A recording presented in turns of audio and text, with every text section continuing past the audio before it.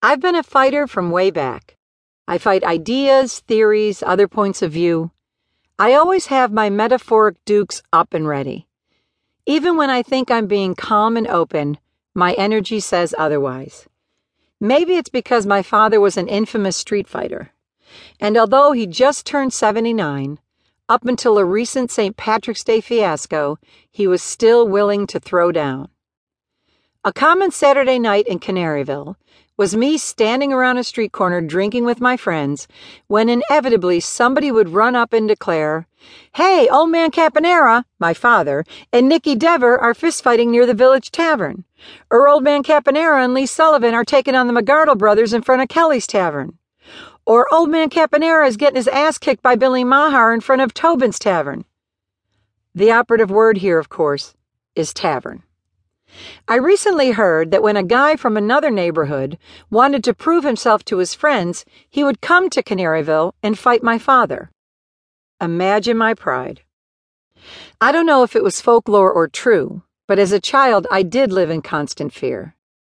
Not that I would get hit myself, but that someone would look at him wrong and wind up taking one in the jaw.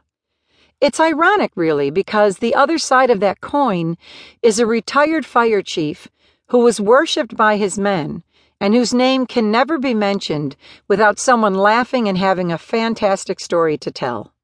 In fact, one of my neighbor's fondest memories is my father taking him into our garage and teaching him how to box, showing my neighbor how to defend himself. I wonder, is that what my father was trying to do by bullying us? Making sure we were tough enough so that no matter what life threw at us, we would be able to handle it?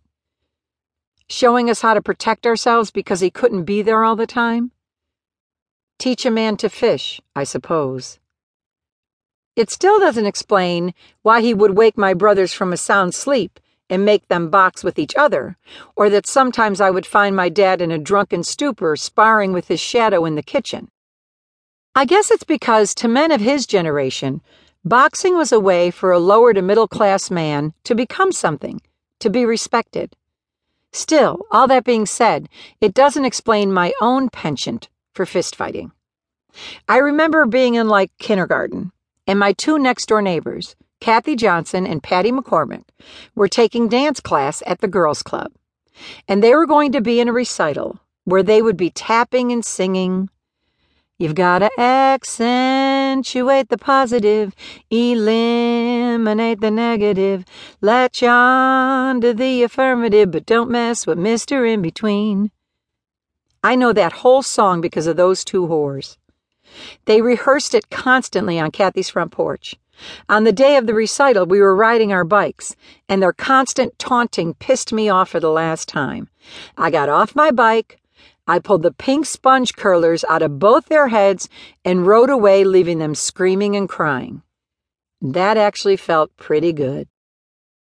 Years later, as a teenager, I remember having a fight with this curly-headed girl across the street from Margie Pop's house. All the neighbors came over to watch. It's pretty barbaric when you think about it. Two teenage girls fist-fighting on a tattered lawn with people sitting in folding chairs watching. She was so much better than I was. Totally terrified, I just bobbed around with my dukes up like an old-timey Irish fighter from the pub contest. Then there was the time I was going to fight Maureen Kelly at Schiltz's. Schiltz's was the meatpacking company at the corner of my block. Jealous you didn't grow up with all of my opportunities? The fight was prearranged for a certain time. I don't even know how it was put into play, but it came to a screeching halt when Maureen Kiley walked over to my house and threatened to tell my mother. God, what a relief. I always saw myself in a particular way. I was very defensive, but also ready to defend. What I needed to protect, I'm still not sure.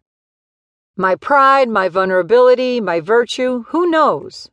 But I do remember having an aversion to needing people.